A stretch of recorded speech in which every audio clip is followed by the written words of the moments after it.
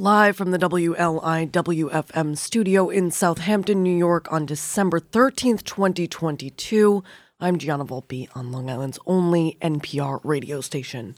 Long Island gang members who love to boast they're everybody killers unleashed a reign of terror that included the October shooting outside Representative Lee Zeldin's home and even the theft of French bulldogs to fund their crimes, authorities said yesterday. Jorge Fitzgibbon reports in the New York Post that the suspected teenage triggerman in the Zeldin shooting, Noah Green, is among 18 alleged members of the gang named in a 148-count indictment unsealed by Suffolk County District Attorney Raymond Tierney, charging the street crew with murder, attempted murder, carjackings, and thefts. Authorities said the gang called itself No Fake Love, or NFL, and that many of its members were affiliated with the notorious Bloods and Crip gangs. 10 of the 18 individuals indicted, the suspects ranging in age from 15 to 27, were taken into custody on Thursday and one into custody on Monday. 7 other indicted defendants were already in custody on other charges, according to Tierney. All of the defendants were arraigned and have been held on significant bail or remanded without bail, the Suffolk DA announced from his Riverhead office. Investigators took a total of 8 loaded handguns off the street as a result of the investigation. In addition to the DA's office, the Suffolk County Sheriff's Office, Suffolk County Police, U.S. Marshals Service, New York, New Jersey Regional Fugitive Task Force, and the Nassau County Police Department took part in the long-running investigation. In other news, a new report from a transit technology company confirms what many Long Island Railroad riders have long known. Americans' commutes don't get much worse than they do here. Alfonso A. Castillo reports on Newsday.com that the 2022 Global Public Transport Report, published by app developer MoveIt, gathered data from 10 major metropolitan regions in the United States and found that this year the average transit commute in the New York metropolitan area took 58 minutes, longer than any other city studied in the report. As bad as New Yorkers have it, commuters in other parts of the world have it much worse, according to the report, which found the world's longest average commute is endured in Istanbul with a whopping 77 minutes. And finally, after a search that stretched out over the course of more than a year, the Southampton Village Board has named a new police chief, but the decision was not unanimous, 4-1, with Mayor Jesse casting the sole dissenting vote. At a special session of the Board of Trustees at the Southampton Cultural Center last night, the divided board appointed on a provisional basis Anthony Carter as its next chief of police, effective March 2023. Kaylin Riley reports on 27east.com that Carter, 49, is a deputy police commissioner of the Suffolk County Police Department and has a 28-year career in law enforcement, most recently having worked as police inspector for the New York City Police Department from January 2018 to December 2021 before taking the deputy commissioner job with Suffolk County. Carter, a father of 3 who grew up in Manorville, will start his position officially with the Southampton Village Police in March after taking a civil service exam.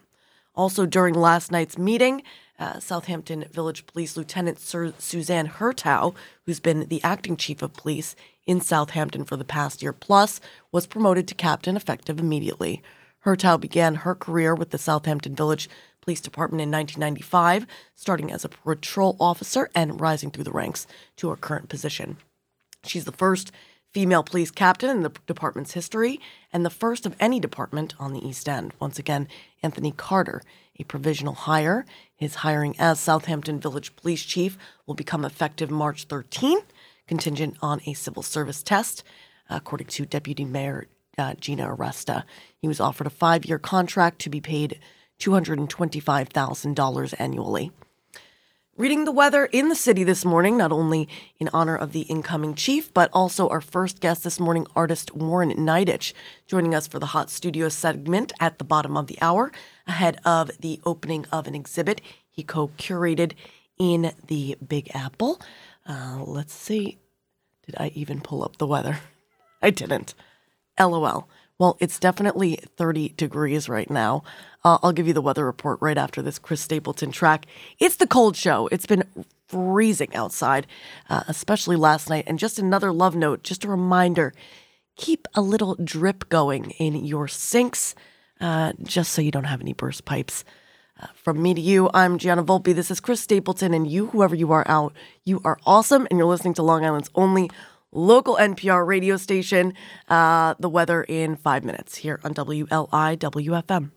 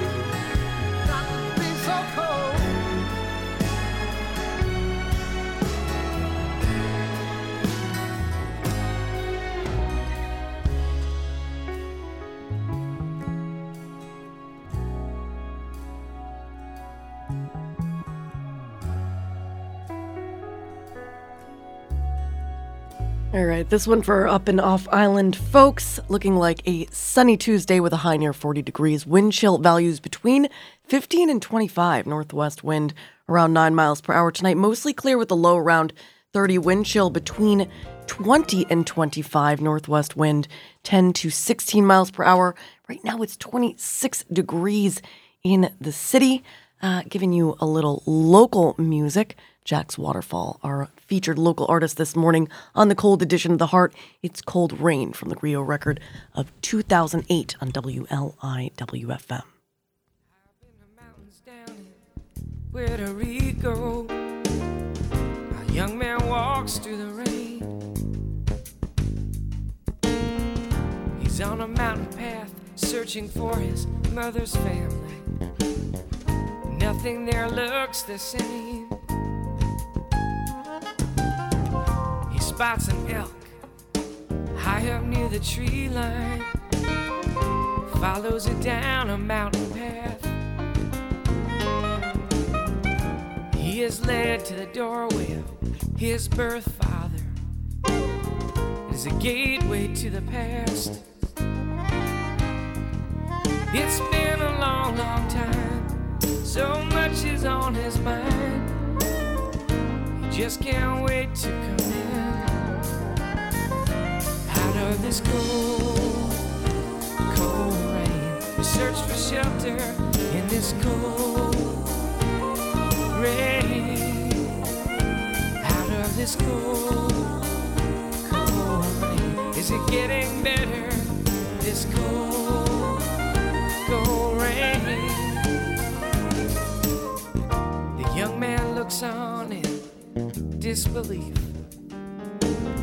Anger is the only word to say. Rejected, alone, and mostly disconnected. Here he stands on that day. Father, Father, I am in so much pain. Father, Father, tell me now what has changed.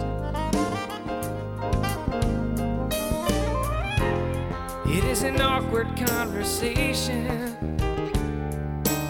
He's not seen his father his whole life.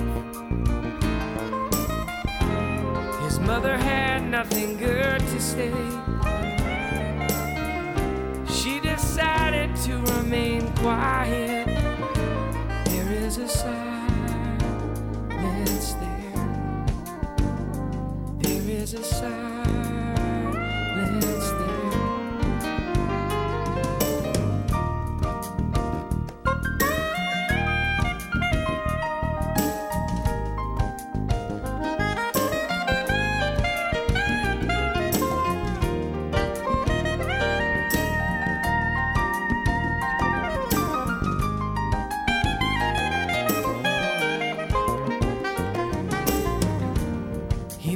Forward to an ancient village, up to the highest house.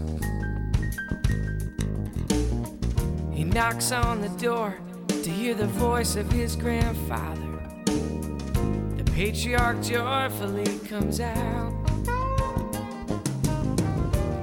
He tells his story to the council of the elders about a son who has just been born. His grandfather smiles and directs him to follow the calling in his heart. He is on a plane ride home. He knows where he must go to protect his newborn son from this cold, cold rain. We search for shelter in this cold rain, in this cold, cold rain. Is it getting better in this cold rain? Cold rain, cold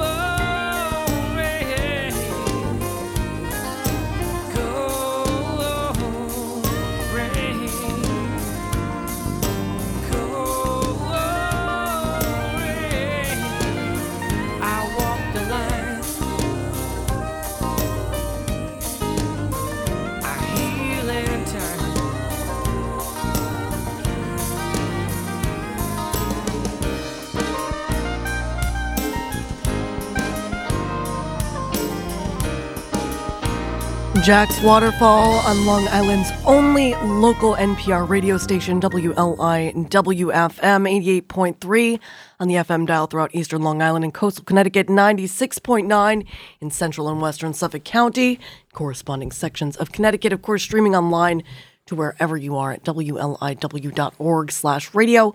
I'm Gianna Volpe, the humble host of The Heart of the East End, the weekday morning and midnight show, playing music from all decades and genres and speaking to folks from all walks of life, all because of you, the listener supporter of Long Island's only NPR radio station. This next one, in this past year, I joined the ranks of parents and grandparents who have seen Frozen probably more times than anyone ever needs to see any movie, although somehow I still love it. And I'm curious. There's a moment in Frozen 1 where Anna is struck by her sister's powers, and Kristoff gathers her in his arms, and he says,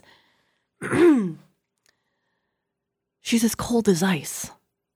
Who else goes right here when he says that? Leave me a message, 631-591-7006.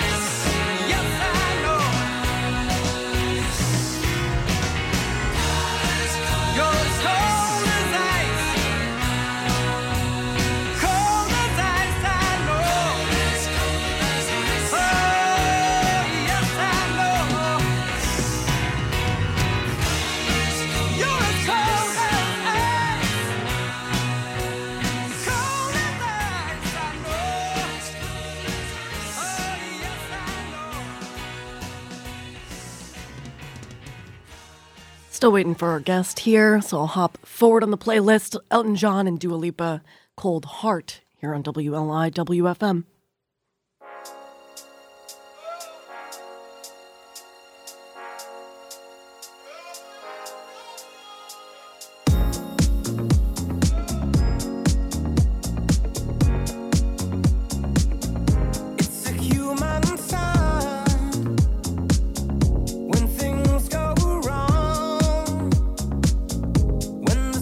Her language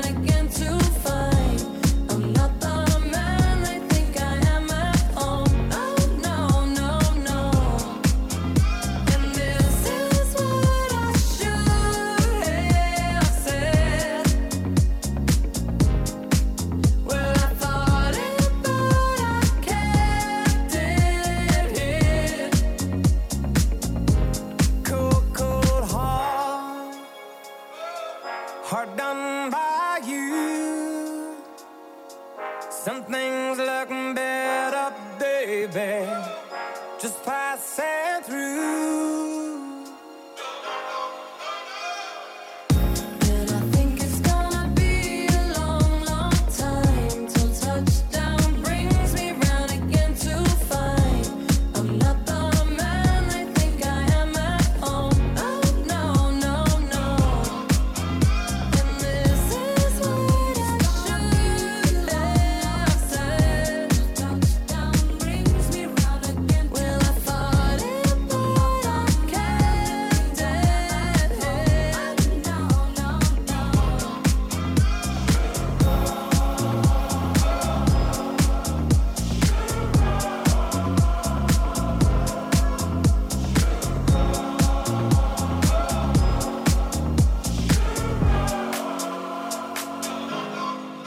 Sir Elton John and Dua Lipa, Cold Heart, here on the cold edition of the Heart of the East End on Long Island's only local NPR radio station, WLIWFM. It's the bottom of the 9 o'clock hour on Tuesday, a little after midnight if you're listening to the replay. And that means it's time for our Hot Studio segment, where we often talk with an artist. Welcoming back to the program, Warren Niditch. Good morning, Warren. How are you? Thank you for asking, Gianna. Very well. So we're talking about one of 3 of your new books. I think you have 3 out. We're talking about the Glossary of Cognitive Activism. It combines many of the things I love: philosophy, science fiction, linguistics, and the creation and evolution of language, putting modern philosophy to work in an almost dystopian way. Readers imagine ways that computers might control minds and record thoughts in a connectome, or will otherwise be entirely transformed as we peek beyond capitalism via accelerationism. Let's talk about a little bit about some of the terms that we learn, like capitalist realism, and why do you suppose, Warren, as mentioned, it might be easier for some to imagine the end of the world than the end of capitalism? Well, actually, that is not my term. It's a term I describe in the book, but it's the term of Mark Fisher, the late Mark Fisher, the great pop philosopher from London, who actually invented that term. And he basically argued that after Thatcherism, or after really the fall of the Berlin Wall, that we no longer had any other options, and that we couldn't imagine a world without this system of social, economic, historical, and technological relations, which we call capitalism, and that it was impossible to think beyond it or think of any other solutions. So that was his idea. Right. Almost the entire book is others' ideas. It's the most beautiful collage of a book. If you're into philosophy at all, this is sort of a must-have, because you have everyone in there. Can you talk about how much you read? Because there is an enormous amount of cross-referencing throughout this glossary. Well, honestly, I think that there's 2 really important parts of the book, and one of them is the index and the bibliography, both of them. The bibliography is, a goldmine for anybody who's interested in the ideas of the 21st century. The other thing I'd like to say is that, yes, I woke up every morning for 5 years at 5 o'clock in the morning and wrote till 10 in the morning for 5 years. And to make that book, it was an extremely important effort for me, and took a lot out of me, I must say. But yeah, so that's how you do it. I can only imagine. I'm curious, what was it like for you at the end of that 5 years? I have to imagine that, where were you? Were you a bit disconnected from this reality? Although disconnected from reality is sort of the reality we all kind of live in these days anyway. Well, as anybody who knows who writes, you do become antisocial. You become Right. so withdrawn into your own thoughts. That's one of the things that happens. What happens when you finish a book like that is that you realize you forgot a lot of the terms that you should have put in. so you need to do a second edition and a third edition. And I just finished the third edition. I'm so right now into ecology and the planet, and these are the kinds of things I'm thinking about right now. And Right. and the book, although it does, it contains words like Anthropocene and things like that. It's not as rich in the in defining these new terms that are evolving that have to do with the environment. And one of my interesting words that I'm teaching at Columbia tomorrow, and in the architecture department, because I have degrees in Right, architecture. And I went to medical school. I studied neuroscience at Caltech. I began as an artist. So I kind of, I like to tell people I went to 13 years of graduate school, which is true. And it's beautiful because it all feeds into your works, and I'm so glad that you're such a not only well-rounded but just like a multi-potentialite, because it informs the glossary. You're able to get deeper into certain corners of things like medicine and neuroscience that you might not have if you didn't have the background that you do. I want to talk about cognitariates, and how folks have become master and slave in one. The movement from every man is a celebrity to every man is a brand has not been lost on me, and certainly is part of the glossary. Well, the thing about it is that what we've gone through a series of transitions, and because we have limited time, obviously, and I want to be as clear as possible, I'll talk about the two ends of it. Okay, so we've moved from what everybody remembers as a worker on an assembly line, right. that political philosophers call a proletariat, right. Someone who works on an assembly line doing a specific type of job to create real objects, to create cars, to create teapots. And that proletariats and the assembly line and what's called Fordism is workerism to post of our world. Pardon me? Like workerism to post-workerism, is that sort of the lines that we're talking about as well? Workerism is something that happened at the same time. Workerism is something that really took place in northern Italy around Trento and in Milan at the Fiat plant. And it was a group of political philosophers who called themselves the cognitive capitalists. And cognitive capitalism begins in 1975, according to Jan Moulier-Boutang in his book Cognitive Capitalism. But I like to think of it as 1980, when Maurizio Lazzarato, one of these other people who were part of this group of workerist philosophers or automatism, he suggested that that labor became performative. It wasn't about creating material things. It was about creating what was called immaterial labor. And that is the moment in which the proletariat begins to become the cognitariat, the mental laborer. That was a term by Franco Berardi, the mental laborer. A proletariat is working on an assembly line. The mental laborer, the cognitariat, is working on a screen, and she is producing data. Right, and as time goes by, more and more, we're seeing automation occur on the assembly line, and a movement of people toward becoming cognitariats. Many of us are these days. As you mentioned time, and I'm glad you did. Especially after COVID, because we went from there. Yes. Some statistics I can't give you exactly the bibliography for now, but some people say we're spending 40 hours of our waking lives. I always said it was like it was the hard right. COVID, we were doing 25. It was the hard right into the digital age that has sort of been long coming, but instead of being slow, it was much more abrupt. I want to give a few minutes to talk about the new exhibition that's opening that you co-curated in Manhattan. It's opening tonight.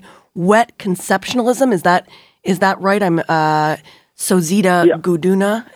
I might have said. Sozita Guduna. Yeah, Guduna, she's a Greek curator that she runs a gallery called the Opening Gallery, and I'm curating a show in her gallery. 6 to 8 p.m. tonight on Walker Street in the city. Tonight. Yes. So 6 o'clock to 8 o'clock tonight. Walker. If any of your listeners are in Manhattan, please come and visit. And please tell us everything. Yeah. Pardon me? I said, please tell us everything about Wet Conceptualism. I saw there's dry conceptualism as well. Yes. The artists out there, I don't know if the public, but at least the artists know what conceptual art is, and they remember it as something that, evolves from the 1965 to 1972 in the moment of all of the political, social revolutions that were taking place at that time. A group of artists like Joseph Kosuth and Lawrence Weiner and Sala Witt created what was called conceptual art. And they had to be very, very strict because at the same time the conceptual art was going on, minimalism, pop art, op art was also happening. And we were moving out of Jackson Pollock's abstract expressionism. People were moving away from that. And the whole concept was to that they wanted to make work that was dematerialized, that was something that was almost invisible, something that was withdrawn, something that was very unemotional. And what is interesting about it is, as I mentioned to you before, the proletariat working on the assembly line was creating objects, and conceptual art was against objects, basically. It dematerialized objects. It was a type of art that gained recognition because it was very important for a kind of resistance to specific kinds of essential aspects of the economy at that time. It was based on objects, and there was a burgeoning art market, which has gone crazy now, but at that time it was burgeoning. And what happened was that it lost its zest, it lost its appeal, and what happened was it was no longer relevant to this moment of cognitive capitalism that we live in, that I mentioned before, when we're all mental laborers. We're not dealing with objects anymore. We're dealing with immaterial labor.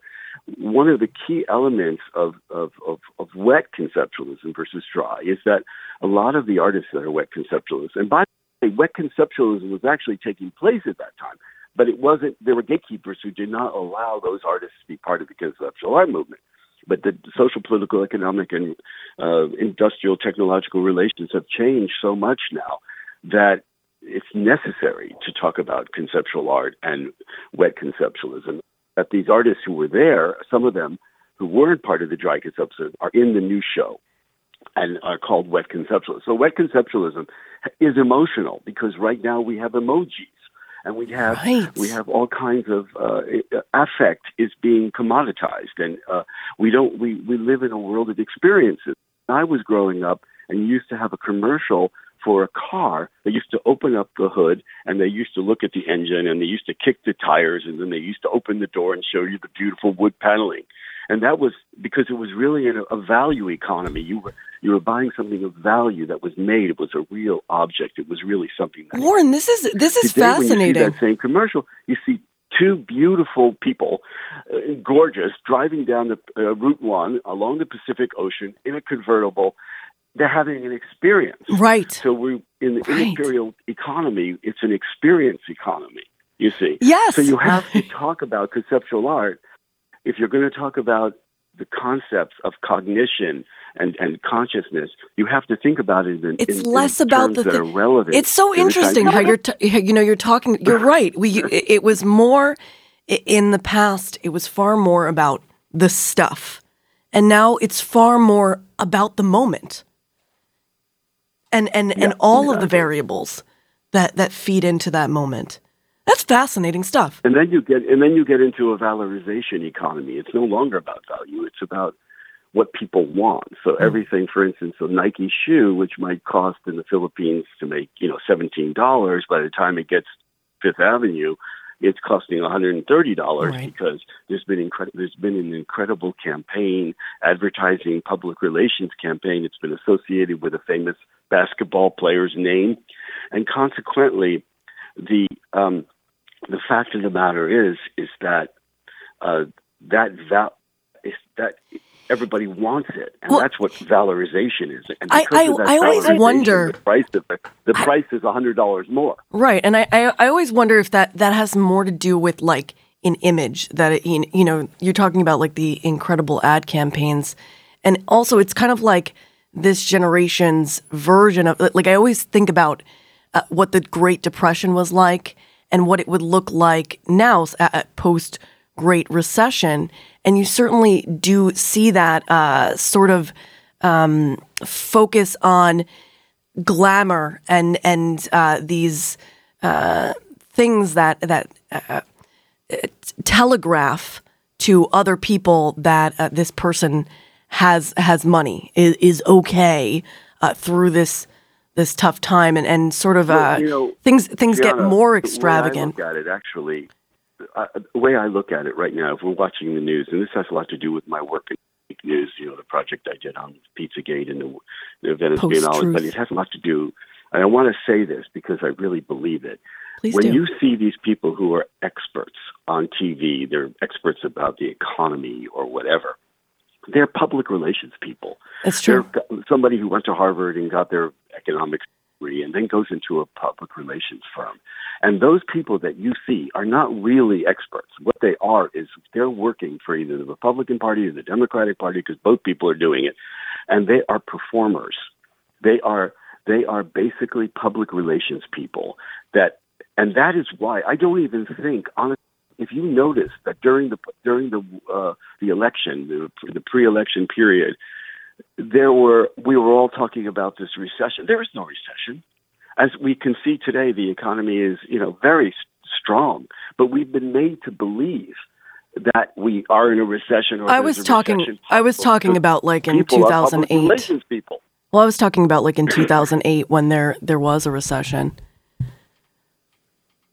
Pardon me? I was talking about like 2008. I was backtracking a bit. I'm not talking about I know today. But I'm talking about this public relations, and I'm talking about immaterial labor and performances and valorization economies, and how it operates, and how it's evolved into this other thing where you're and I know what you're talking about, and yes.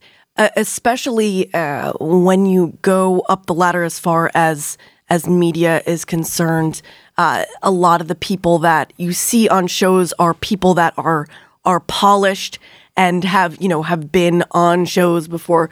That's why, like, I was speaking with a gentleman this morning, Henry Osmers, who is a historian. He works out at Montauk Lighthouse. I like interviewing folks who are like historians, who are experts, that don't necessarily go on the air or are on shows, people that really know their stuff.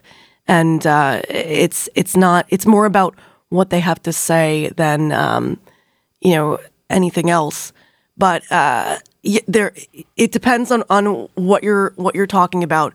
But if you're going to generalize in that way, I can agree with you that there are people that are polished, that are basically that make a career out of saying a certain thing. I think you're talking about. I was just taking it to its foregone conclusion. Because the interesting thing, I'd like to go back to what we were talking about. Your neural turn and late cognitive yes, go ahead. Pardon me? The neural turn in late cognitive capitalism. Right, exactly. Part of being an activist, there's three kinds of activism.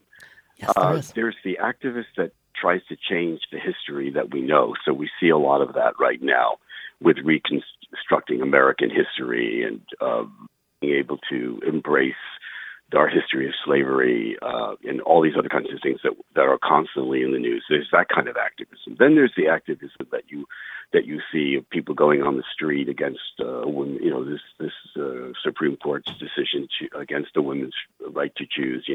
We have incredible people that on the street, and that's in the present moment, the activism in the present moment. And then there's the activism in the future. And that's what I'm more of an activist of future. So I'm more in somehow related to even science fiction a little bit, because I'm a speculative philosopher. So what do you see when you look at looking at what's the around. future of activism? When you look at the future of activism, what do you mean? How will? Well, this is what I was trying to say. Okay. That when you have a background like mine, the most thing that I'm the most worried about are the new technologies that are interacting and entangling themselves with the brain. Right. So, for instance, brain-computer interface is being used in the internet, or to search the internet. Is this like? Are we talking about the brain fingerprinting, Warren? Like, what is brain fingerprinting?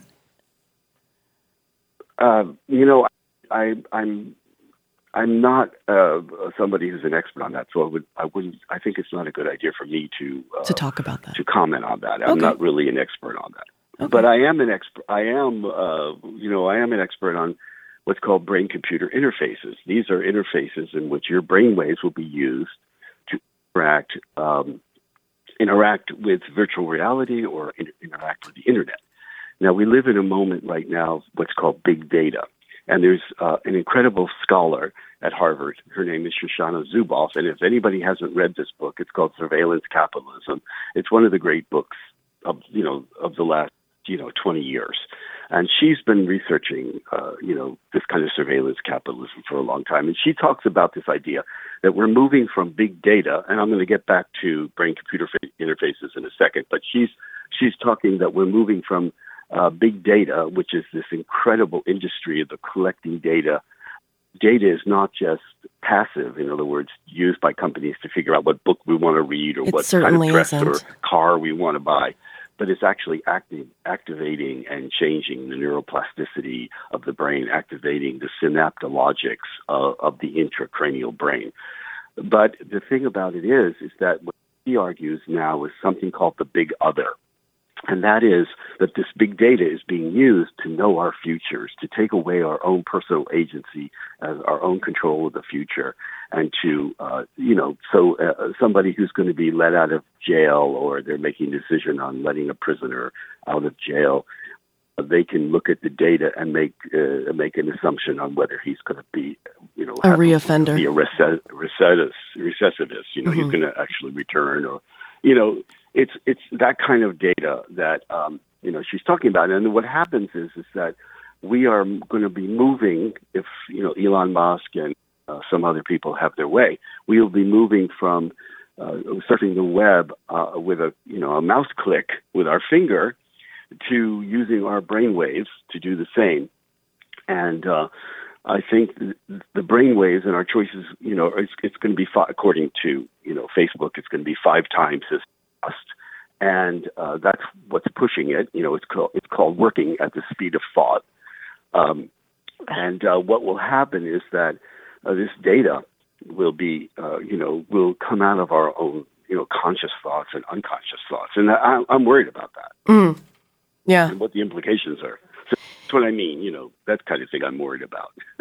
It's not funny, but it's crazy when you think about these small things that seem small, and then you really look at it. I think of Bill McKibben and a book I read in 2005, and I can't even remember the one, but he was talking about genetics and the how we were advancing technologically there, and sort of the dangers that were coming.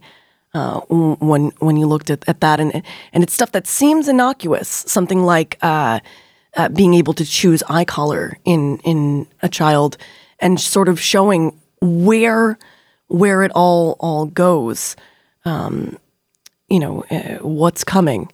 Well, you'd have to be for you have to be for progress. And I'm, something like brain-computer interfaces, is such an amazing technology, and it allows people who are paraplegic, for instance, at Brown University, they have these amazing studies in which people who are in a wheelchair and basically don't have any kind of any kind of independence can learn to use their brainwaves to move their wheelchair around, or they can control a robotic arm to feed them.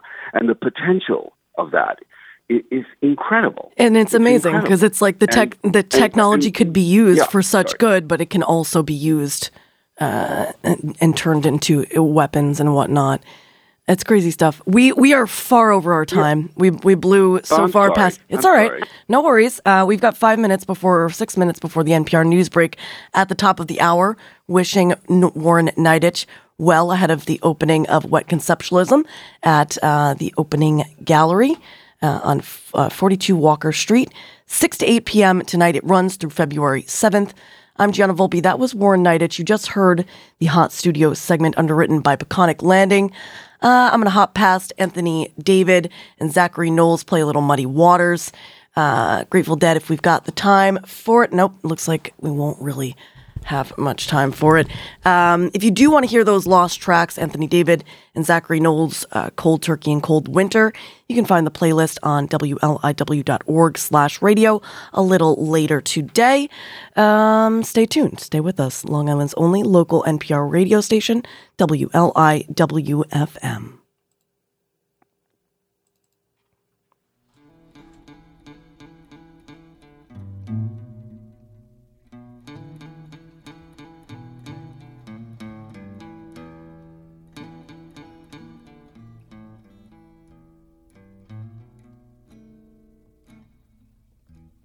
Call my baby.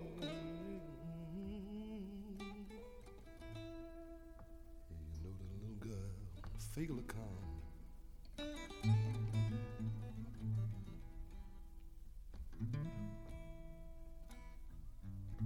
If I call my baby,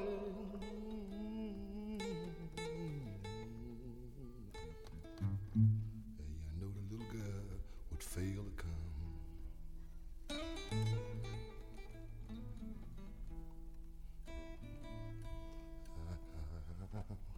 Hot spring water, oh yeah, boy, wouldn't help her none. I mean, wouldn't help her none.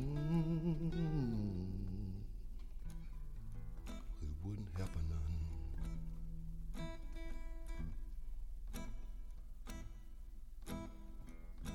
Oh, time don't get no better.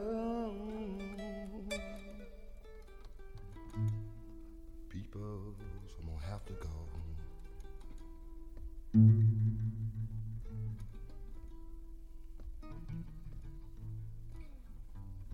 Time don't get no better.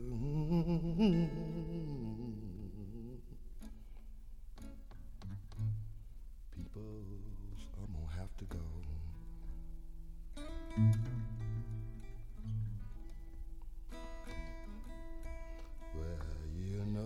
I'm going back down south. People, well, the weather suits my clothes.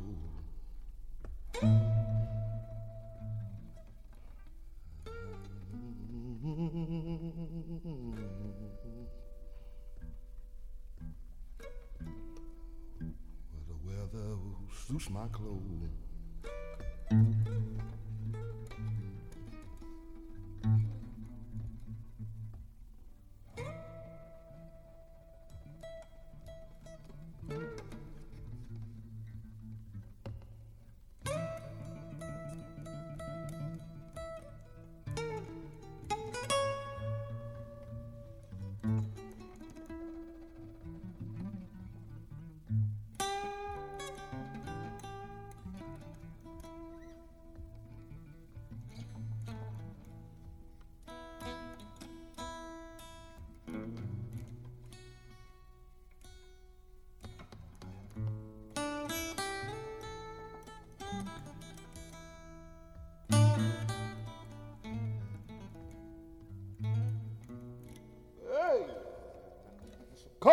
Till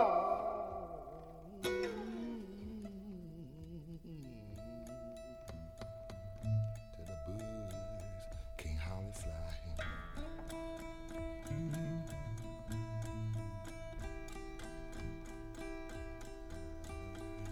So cold up north, till the birds can't hardly fly.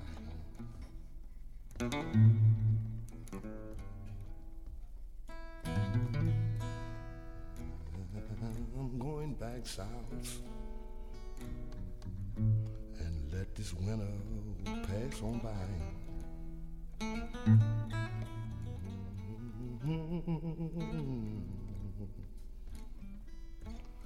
Let this winter pass on by.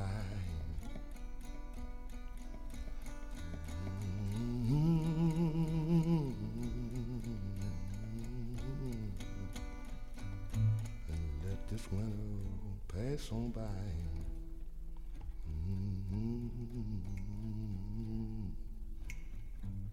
Let this winter pass on by. Little Muddy Waters, Cold Weather Blues, leading you into the NPR news break at the top of the hour. Stay tuned for Greg McMullen and Claudia Ledoux joining us for the Tasty Tuesday segment at the bottom of the next hour here on Long Island's only local NPR radio station, WLIWFM.